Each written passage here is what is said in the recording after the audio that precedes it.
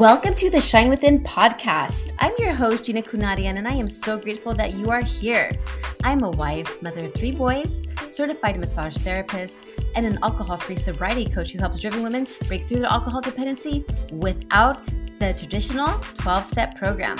Each week, I will bring you inspiring guests with focus on mindset, health, and spirituality, providing you the tips and tools to help you create unshakable confidence, clarity, and energy so you can unleash your creative potential and live the life of your dreams alcohol-free.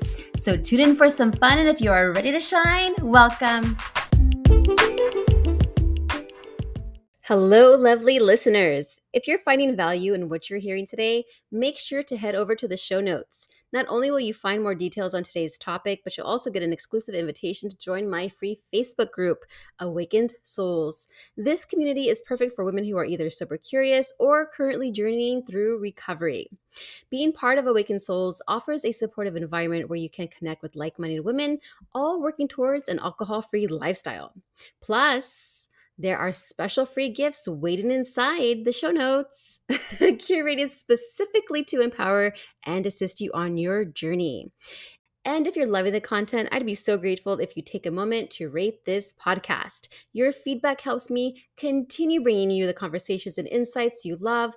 Let's keep the momentum going, and remember, you are not alone on this journey. I am here to help you every step of the way.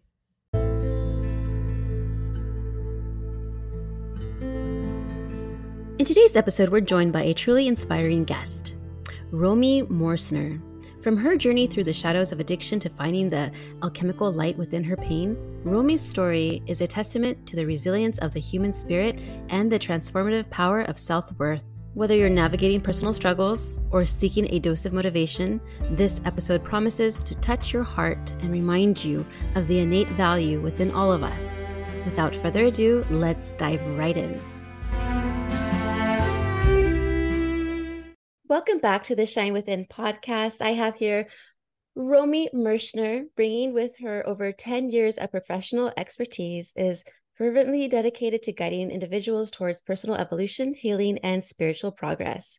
Compassionate at her core, she combines her vast knowledge with her own transformative journey as a recovered alcoholic, understanding deeply the intricate challenges faced by many she serves. Under the pseudonym Isla Stone, Romy penned the international award-winning memoir, The Art of Determination.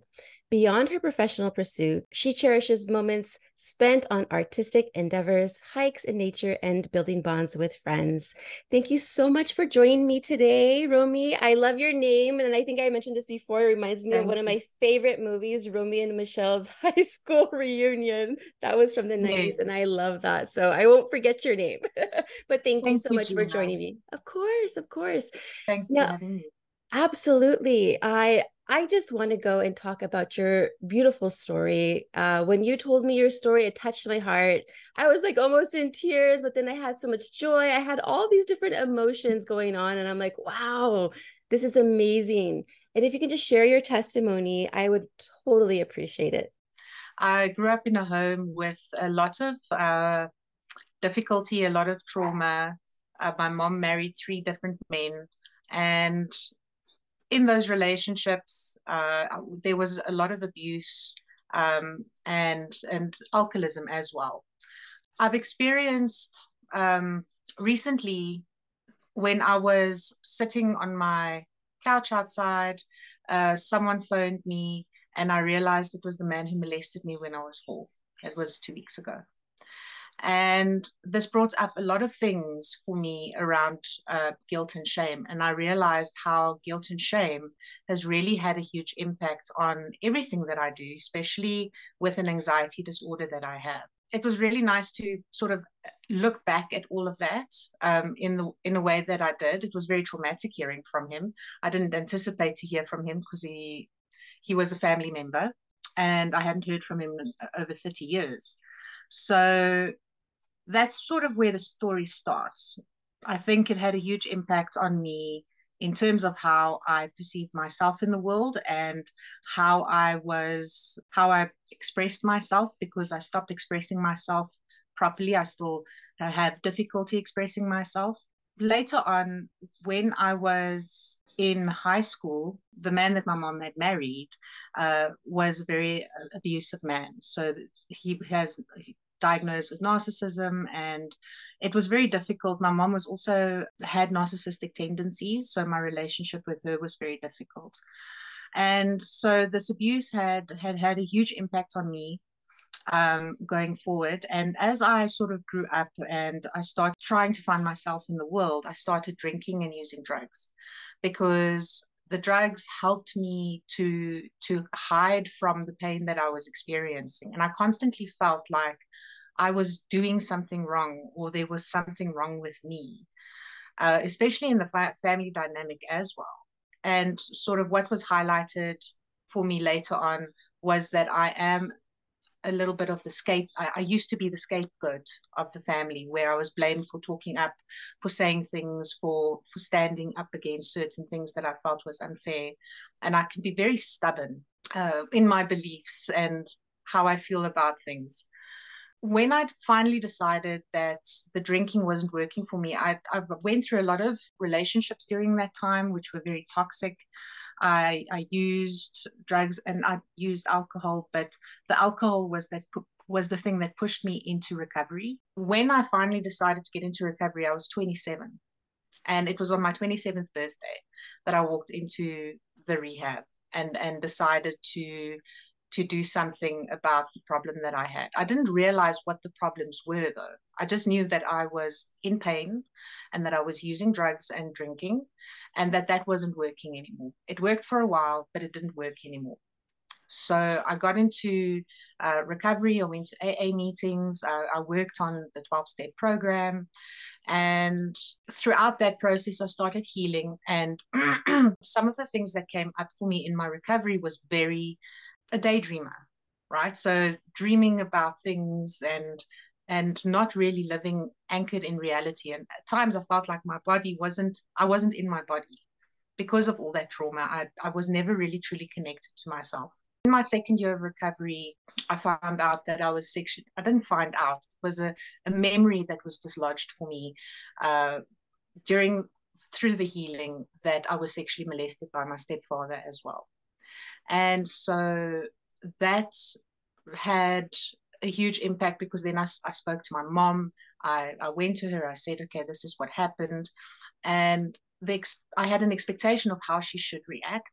I had an expectation of how she should be, protecting me, telling me it was okay, telling me that she would, that we could do something about it. But what happened was that I was sort of pushed aside and I wasn't allowed to go home. I wasn't allowed to see my family. I was basically separated from the family, and I was blamed for opening my mouth and revealing the family secret. That is sort of what had happened at that point. My brother was very young, and I wanted to see him, but I wasn't allowed to. And I went through a phase where I had to realize that I could stand on my own 2 feet, that I was capable of standing on my own 2 feet. Before that, I had a safety net. I had a safety net of family and financial stability in particular, because despite the fact that I grew up in such an abusive home, there was money. And I think a lot of the times people think that if you come from a home with a lot of money, that it's a wonderful space and you're going to be happy, but money was always used as a love tool. So if you do give something to me, I will give this to you. And so that also had a huge impact on how I perceived money. Then sort of started working in a halfway house. I was a manager, and I worked with addicts and alcoholics. And it was a good experience for me to learn that I was capable of standing on my own 2 feet and being able to help other people with what I had experienced. So it gave me more hope. It gave me hope for the fact that all of those things had happened, and so much of it, so many things had happened, that I could say, okay, life isn't that bad. Life can be beautiful. Rejection, the ultimate abandonment. And as a child, I had experienced a lot of abandonment myself. My dad was kept away from me when I was a child, and my mom had a relationship with my dad's father, And that dynamic wasn't, my dad was kept away from me. So abandonment was a big issue and obviously a big shock when my mom decided to take her own life. And the reason for it to be was because she couldn't get out of the relationship with my stepfather because of financial reasons and because she had a son with him, but also because of all the failures she felt she had, sort of the failure of a mother she felt she was. And I didn't think that she was much of a failure. You know, all of us make mistakes. And it was very hard to experience that loss where she just left us. After that, I was working with my stepfather still. I still allowed him in my space. And one day I snapped and I approached him and I had a big serious conversation to him about why my mom passed away and about our childhood, because he, being a narcissist, lived in a very sort of like in a psychosis where his reality is completely different to the reality of ours. It's separated from reality. And so after that he fired me and I decided to go on my own and to publish my book. So I published my book in 2020, and that was one of the biggest achievements I can say that I've had in my life, that I've done.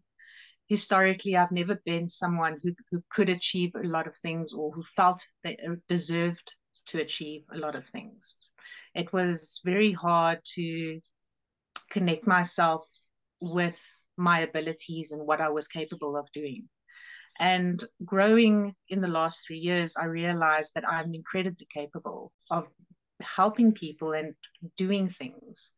I think the biggest thing that I want to carry through from all of this, and I've thought a lot about it, obviously, because I've been living this life, that I've had, is that it's a beautiful artistic expression of spirituality. It's of life. Life isn't easy. I sat a lot of times thinking, why is this happening to me? Why do I deserve to go through all of this hardship and difficulty? I am a lot more resilient as a human being today than I ever was back then. There were times that I really struggled with intrusive thoughts of hurting myself and cutting myself and all kinds of things, even during recovery, because of all of those traumatic events. But slowly but surely, I have been healing. And today, I am not in the place that I used to be. I still struggle. I still have my moments. I still get panicky, but I'm definitely a lot further along than what I used to be. And I'm very resilient. I can take any punch, you know. That's basically where I decided that I wanted to work in the spiritual realm. The spirituality is very important to me. I enjoy spirituality. I enjoy connecting with God and a higher power, because that sort of makes me feel a lot more grounded in a strange kind of way. And the one thing that I'd learned about in recovery was that the more dependent I am on a higher power, the more independent I become. And that's very true, because the more I just release and surrender, because I'm a control freak and I want to control everything, the more I surrender, the easier it is for me just to be at ease and to be okay and to make the right choices, rather than following an idea that doesn't always work out. Yeah. The other thing that brought me to spirituality, and the reason it's so important to me, was after my mom had passed away, it was almost like a veil was lifted for me so I could see to the other side. I remember sitting outside with some friends after my mom's passing, and this butterfly fell, and I could pick it up and I put it on my finger, and it sat there for half an hour. It just sat on my finger. It's the first time I've ever touched a butterfly. It was the first time I've ever been able to hold on to, well, I mean, I didn't hold on to it, but it sat on my finger. Yeah. And I've got photos of that. Then later on, because it was so difficult for me to get my mind around my mom's passing, I went to see a psychic medium. And what the woman said to me had made a lot of sense. And she managed to push to give me some truths that even I wasn't entirely aware of, that I was doing. So she said to me that I opened the fridge, and every time I open the fridge, my mom sees that I tap the photo of her on the fridge, and then I close the fridge. So it was something I was doing subconsciously, but what the medium had told me I was doing, which made a lot, which sort of sparked that sense of recognition, was that I was actually doing that. So I got a lot of peace seeing a psychic medium, because if had I not gone, I don't think I would be here today, because of how difficult it was for me to get my mind around my mom's passing. So after that, I asked her, how can I increase my spirituality? It's something that I've always had such fascination with. I've always gotten books around hands-on healing and that type of thing, but I could never see auras, and it was really something interesting to me. And she referred me to a woman that teaches Reiki, and I went and I did Reiki classes, and I did color therapy and transpersonal numerology and tarot readings, tarot cards, and after that, my connection really sort of improved, and I was able to move more into that psychic medium space, where I do have these psychic medium experiences where I can talk to people from past on loved ones, but also mostly psychic. And I think my speciality really is being able to help people to identify things that they don't always see, and not in a harsh way or a negative way, but rather just helping them find the patterns that they're stuck with, the patterning, because the patterns are the worst things to get. Those are the loops. Those are the difficult things to break. It's not to say I've broken all my patterns. Believe me, I'm still in my patterning at certain times, but just being aware of it, developing an awareness of patterns really assists us in getting in moving forward and being able to heal from a lot of trauma and difficulty. Wow. Wow. Thank you so much for sharing your story, and my condolences. I can't imagine what it feels like to actually lose a mother. And my father had passed away when I was a baby. So I was too young to know what that feeling is of losing your parent. So thank you so much for being vulnerable and just sharing your story. And you and I actually have a lot of similarity. I was also molested as a child.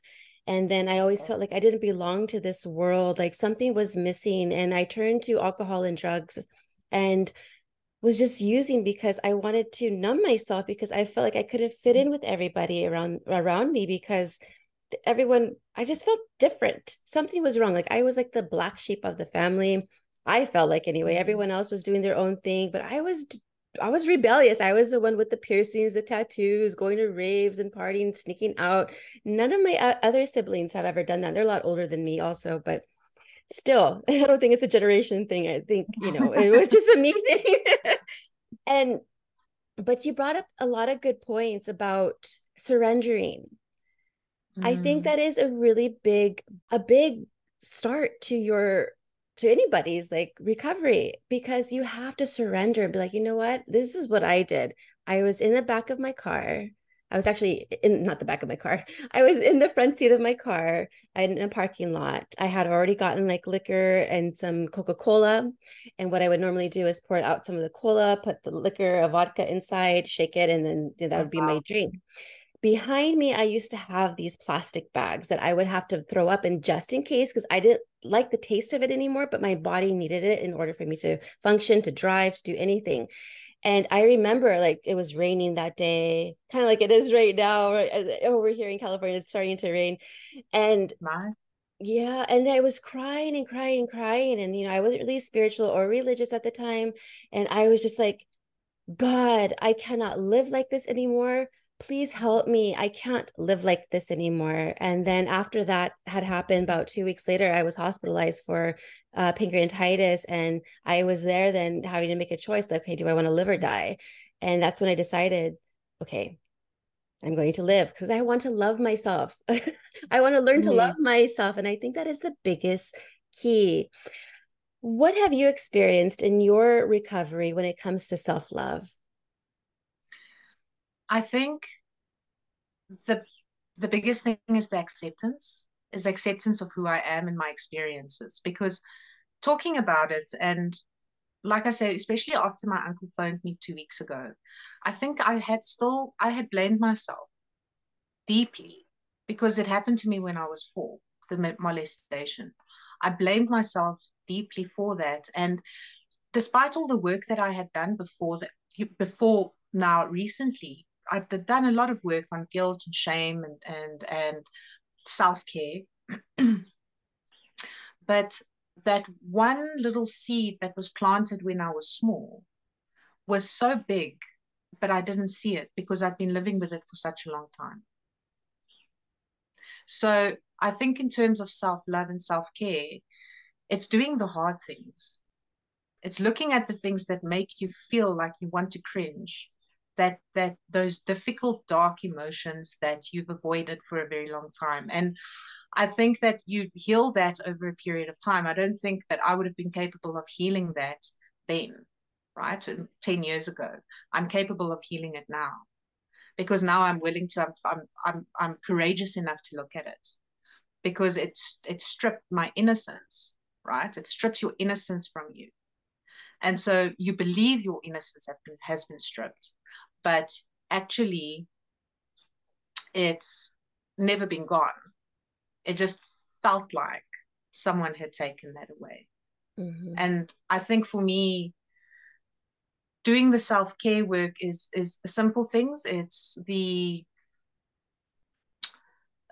cleaning, the shaving your legs, the brushing your teeth, the having a bath, the putting on masks and facial care and all of that. But it is also giving myself permission to do things that I've never done before because I felt like I was not worthy of it.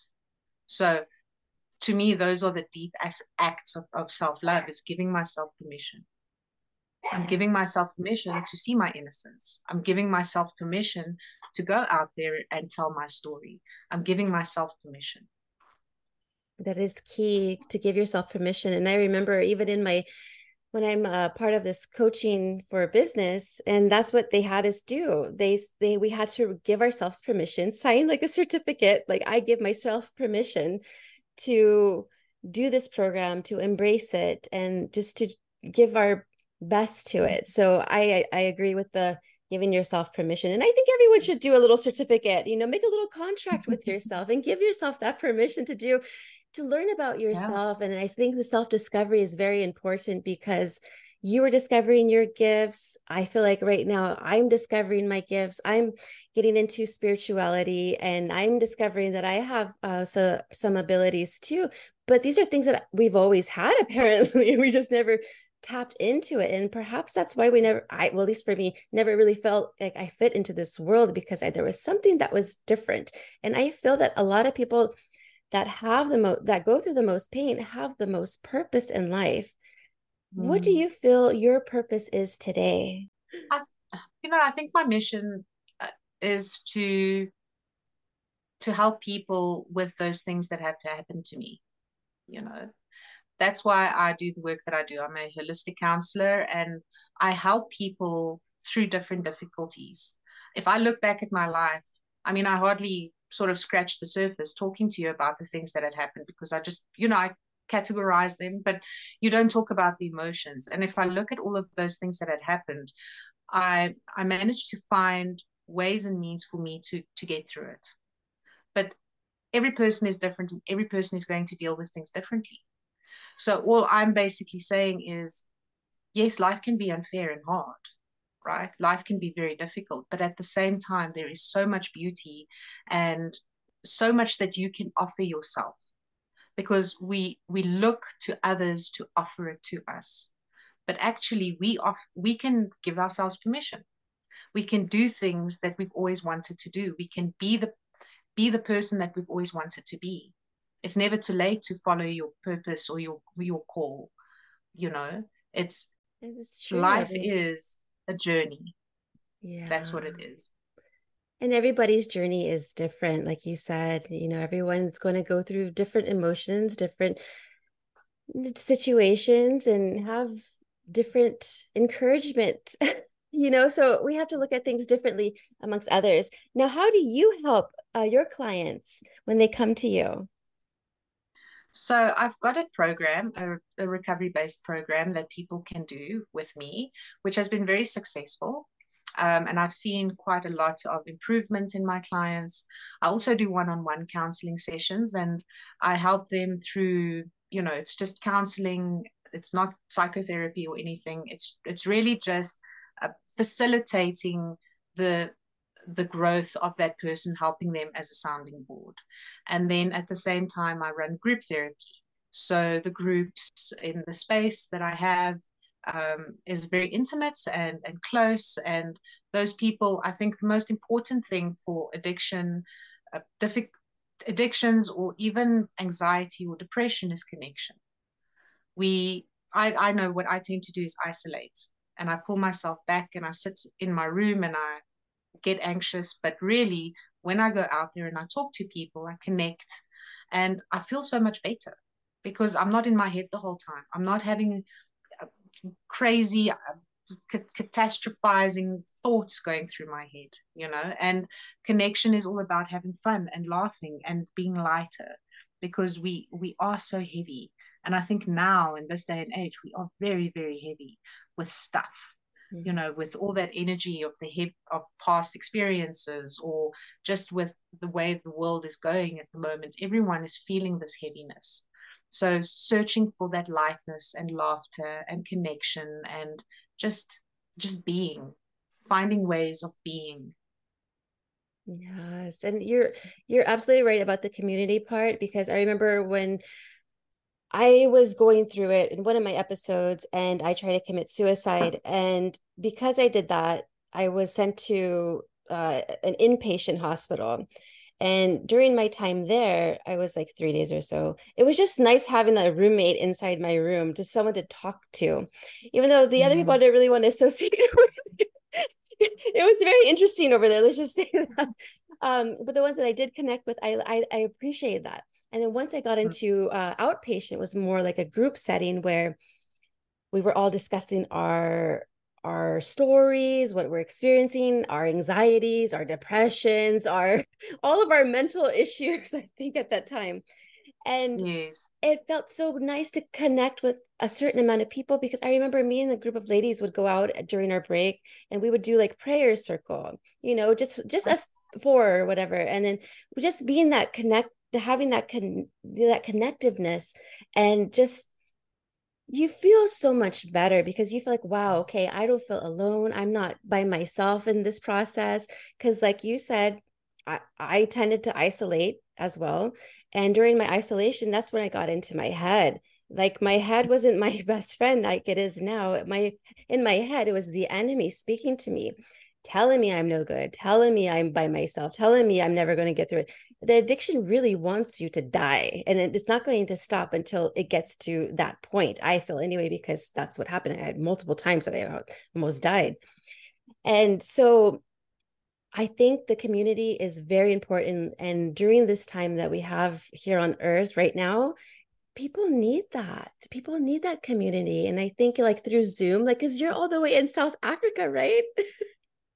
Yes, I'm in South Africa. Yeah, and then like Zoom gives us the opportunity to speak right now because I'm in the US, you're in South Africa, completely different continents, but yet we're connecting. And I think that's a beautiful thing. And I believe we're in the path to that collective consciousness where we are becoming one and learning about who we truly are as a spiritual being. Now, I want to talk a little bit more about the spiritual aspects because, like I said, I never grew up spiritual or religious. But when in my recovery, I first thing I went to was to Jesus. And I felt like, okay, let's try this Christianity thing. But then I've learned that there's so much more than just that, it goes way deep. Can you talk about how you discovered your spiritual gifts? What have you discovered for yourself that you're like, oh wow, I can actually, I am a psychic. I'm a medium. What did you experience?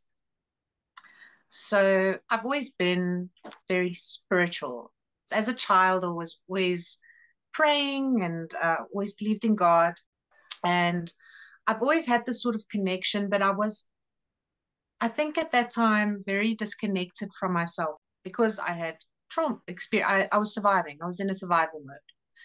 And so over the years, it would always been just that connection with God. I was sent to in South Africa. We've got the NG Church. I was sent to the NG Church when I was younger, and that did a lot of damage because when you're 7 years old and you walk into church and they say you better not sin, otherwise you're going to hell.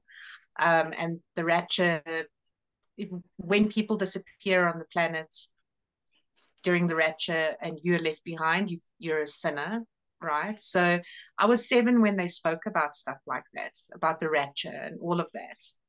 And it had a huge impact on me and that guilt and that shame of I've done something wrong. And I walked around with I've done something wrong the majority of my life.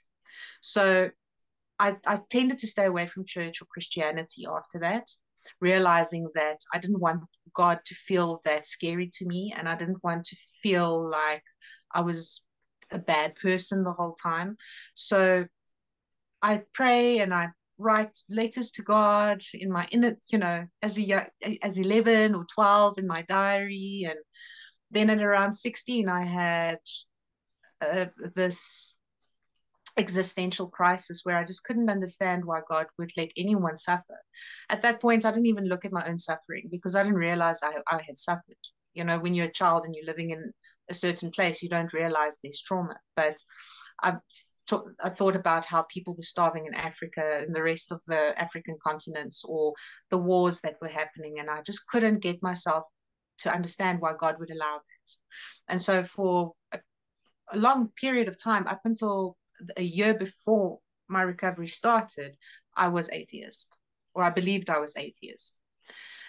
And I met this man, and his mother was sort of like a witchy lady, and she was into doing spells and things. And I started sort of getting not involved in it, but understanding it, and look. And I liked the idea of it, the magic, the ability to create magic, the ability to connect with God and co-create. And during that time, The Secret came out, or The Secret had come out a couple of years before that, but I had been fascinated with the idea of manifestation. And so I think that was really where that root focus for me was being able to co-create with God. And that was such a big thing for me. So during recovery, I connected and I realized, okay, I can choose how I want God to look like and be for me. I can feel safe in this sort of space where I connect with my higher power.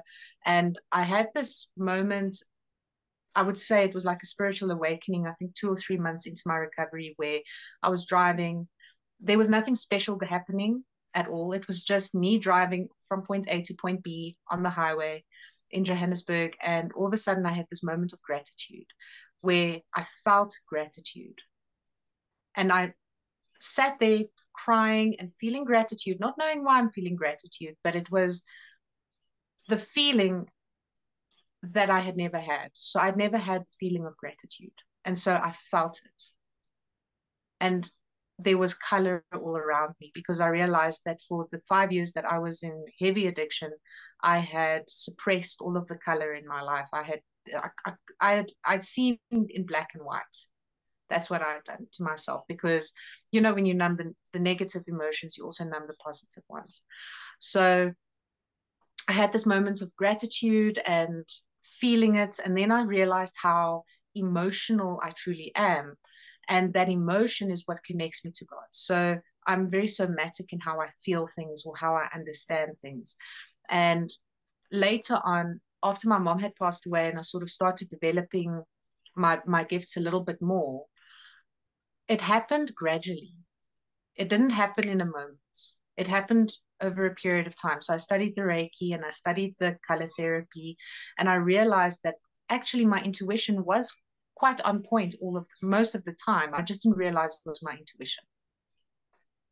I just developed an awareness of my intuition. Whereas before it was just, I just knew things and I didn't know how I knew things. So then developing that awareness. And then I also had a friend who, that psychic medium that I saw then was someone that I had developed a friendship with. And over a period of time, she would constantly say, "But Romy, you are a psychic medium." And I didn't really think so, but I knew I was psychic. I didn't think I was medium. And so in the beginning of this year, no, it actually wasn't the beginning of this year. Sorry, I'm jumping around. I was doing Reiki on someone one day, and a passed on loved one came through. Mm-hmm. And I just thought that was normal for Reiki. Mm-hmm. I just thought, okay, that's normal. But actually, that's the medium part is that I was connecting with passed on loved ones. So it took me some time to develop the awareness that I was able to do it because I couldn't believe that I could do it. Right. So then in the beginning of this year, I truly accepted, okay, I can do it. And and yeah, I do it. So Yeah, yeah. That is so awesome. I mean, yeah, to have to understand that you have these gifts and then gradually are like doing it. And that's where I'm at right now. I had spoken to a psychic medium, and she also does the Akashic records. She also does angel reading, and she also does animal readings too. animals. Yes, and I love her so much. She's such a sweetheart. And so she actually did my Akashic records, and her and I had a one-on-one together, and she says, "Do you know that you're telepathic?" Oh I wow. thought so. She's like, "I thought so," because like I can just like read people like and they don't have to say anything. I already know what they're thinking. And it's bad because like I can catch them when they're like kind of like fibbing to me, because I'm just like, okay, whatever you say, but deep down I'm like, no, that's not right. And so that's where I'm at with the learning about the gifts that I have. And it's very interesting. And I'm just very fascinated by the whole concept of being psychic and having these gifts. She didn't say I was a medium, and I have not had any connections, but it's interesting because my mom had mentioned to me that her grandmother was a witch, and Oh, that, yeah, I don't know, for probably for good. I mean, not she didn't do any like evil. It depends on the intention, really, what it comes down mm, to. She didn't have bad intention, but she was that. And so my mom has these psychic abilities, but she's actually able to talk to the dead kind of, but she can see them as well. And I'm like, well, okay. thank goodness I don't see them because I'd be terrified. I think, I mean, for me, but I can hear different dimensions. I'll tell you a story. One time I was coming home from work because I do massage therapy. And so I was very tired. I get energetically drained. And so first thing I do is I come home and shower just to wash and cleanse myself, Yeah. of course. And so, but I thought I heard my husband saying, "Gina, come down," and I was talking like, "Oh, I'm going to take a shower right now." And I was kind of like perturbed because I'm like, well, why would he want me to come down when he knows I'm tired and wanted to take a shower? I'm thinking he wants me to do something for him. And so I come down kind of like cranky, and then he's like, well, just with a bad look on my face. And he's like, what's wrong? I said, well, why did you want me to come down? He's like, I didn't. I said, you didn't say anything? He's, oh, no. I'm like, Oh, oh, that must be the other Victor from a different dimension.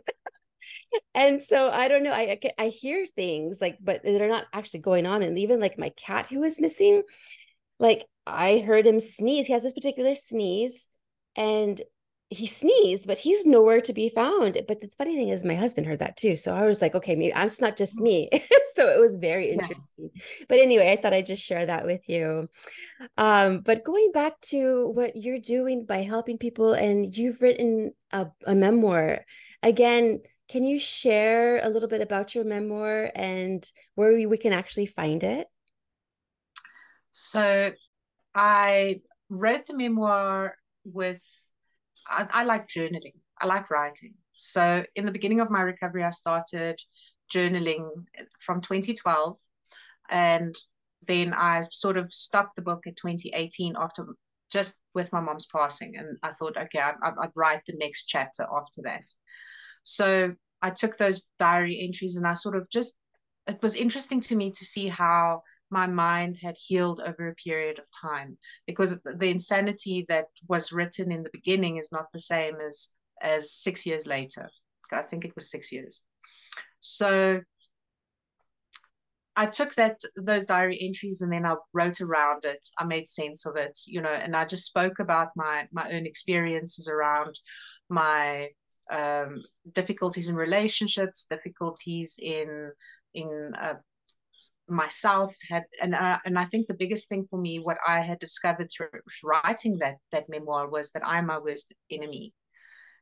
Because of those things that had happened, my mind had taken on a lot of that stuff, and I've been self-sabotaging. That's one of the things that I did quite consistently, was just hurting myself and damaging myself in the way that I thought. So the journey has always been to rectify my thought patterns, to rectify the way I perceive myself, and to rectify the way I express myself.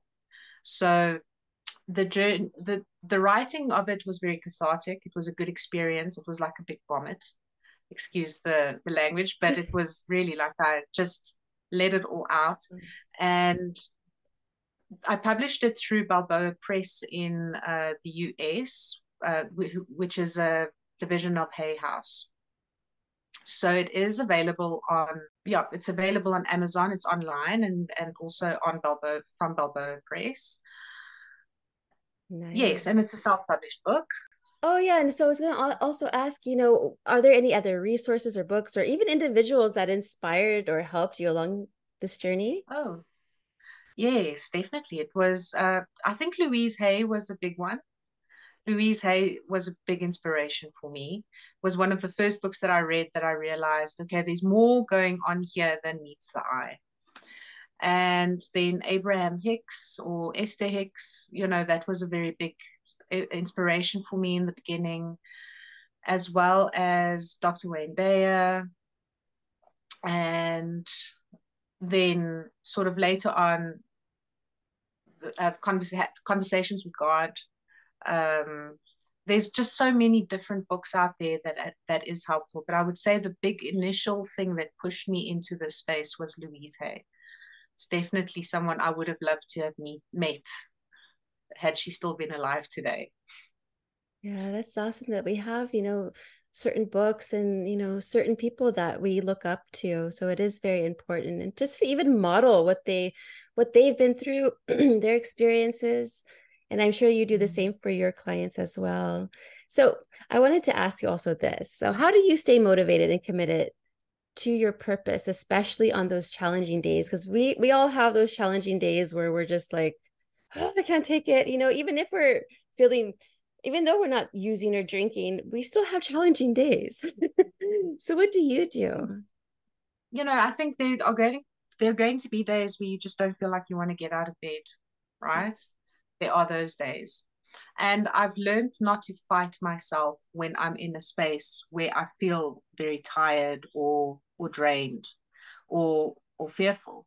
I can't push myself through it. I've got to move through the emotions. So how I stay motivated is just sheer resilience. It's this feeling in me that I cannot stop. It's a stubbornness. And looking after myself, like exercise, running, yoga, hiking, doing things that I enjoy, that I love to do, to stay aligned and motivated. But I think the biggest thing that keeps me motivated is my connection to spirit, Mhm. because no one is going to come to me and say everything's going to be okay. I've got to do that for myself. And so my connection with spirit is very important, because that is what keeps me going. That's what keeps me pushing forward and focused on my dream, because I know that we all have destiny. We all have a purpose. And so whatever that purpose looks like to me, whether, I don't know what it looks like, but I do know what I feel the direction is that I need to move into. And it takes time for that clarity to come. I didn't know that 10 years ago, but I know it now. Yeah, So I think the motivation really is just connection with spirits and looking after yourself. Self-care is really, really important. absolutely. And you answered my next question was, which was, is there anything that you'd wish you would have known earlier or done differently on your journey? So is there anything else you want to add on to that or? I don't think there's anything I would have done differently. You know, I think I would worry less, maybe, Yeah. but I don't know if there's anything I would have done differently because the life that I have, the history, the thing I can look back on and perceive as a beautiful piece of art, and also looking forward, you know, it gives me motivation and clarity for where I want to go in the future. It's changing the perspective, you know, it's changing the perspective of it was a really bad experience to actually there was so much beauty in it too. There's beauty in everything, even the bad, that's why we have to go through the dark so we can see the light. And, I agree with you. I don't think I would have changed anything, even the whole molestation. Because it's who I am. I I chose this experience so on purpose so I can have purpose in life to help others who are either have going through the same thing or who have gone through it as well. Mm. Now, what is next for you, Romy? Is there anything that you're going to be doing, any projects in the future? You know, speaking out a little bit more, talking to people and telling my story. I think that's one of the things that I've avoided for a while, but is something that I am focused on now. That's beautiful. And you do have a beautiful story. Now, where can our listeners follow you and find you? So they can find me at Romy Mörsner Alchemy on Facebook. I've got a page there. I've got Isla Stone Author on Facebook. Then I also have Instagram handles. I've got Romy Mörsner Alchemy Instagram and Isla Stone Author Instagram as well. Yes, and I will have all those in the show notes, and I'll go ahead and have that links inside there for you, so you don't have to Thanks. do that. No worries. Yeah. Any final thoughts or anything else you would like to share with the audience who are actually going through pain right now, who want to, live a life of sobriety? Listen to your heart.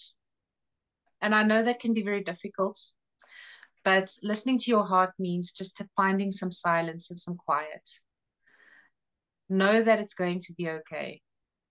And when I say that, I mean everything is always going to be okay, even though it doesn't feel that way. Because even in death, everything's okay. And I don't want to make it final, but what I'm saying is living life is so hard that we think that the next thing is always going to be the worst thing. Mhm. If it seems that way, if that makes sense. We worried about the worst possible outcomes. But know that you're capable of stopping. Know that you're capable of getting yourself in a place where you can feel better about yourself.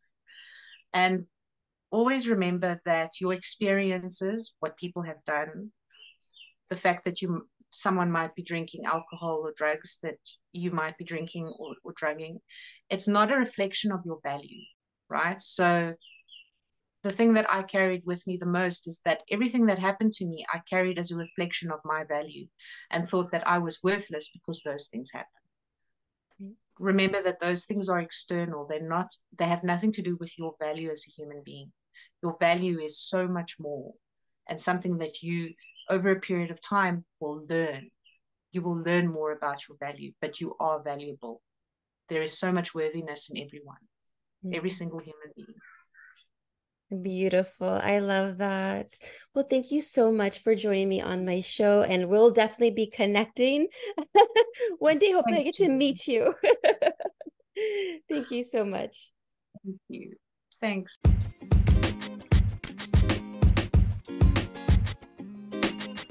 To my cherished listeners, from the very depths of my heart, thank you. Every single one of you who've showered me with those warm 5-star reviews, your kindness shines so brightly. And if you haven't yet, know that your voice and support always matter. Your unwavering love has lifted us onto FeedSpot's esteemed list of best women's sobriety podcasts, and it truly warms my heart. With immense love and care, I've created something for you as well. Introducing the Overcoming Challenges mini course, crafted especially with the intention to guide and support you through life's varied phases, because we all deserve gentle guidance as we navigate life's tides. Furthermore, I have 2 heartfelt gifts for our listener family. One is a 7-day challenge, a tender beginning for those curious about sobriety, and the other, a personal sharing from my journey, 6-step blueprint to an alcohol-free life. This encapsulates the loving steps I embraced beyond AA and the traditional 12 steps that have nurtured my own sobriety journey. To embrace these tokens of gratitude and love, simply text GIFT, that's GIFT, to 1-855-649-6196. Again, that's GIFT at 1-855-649-6196. With all my love and deepest gratitude, I cherish each and every one of you.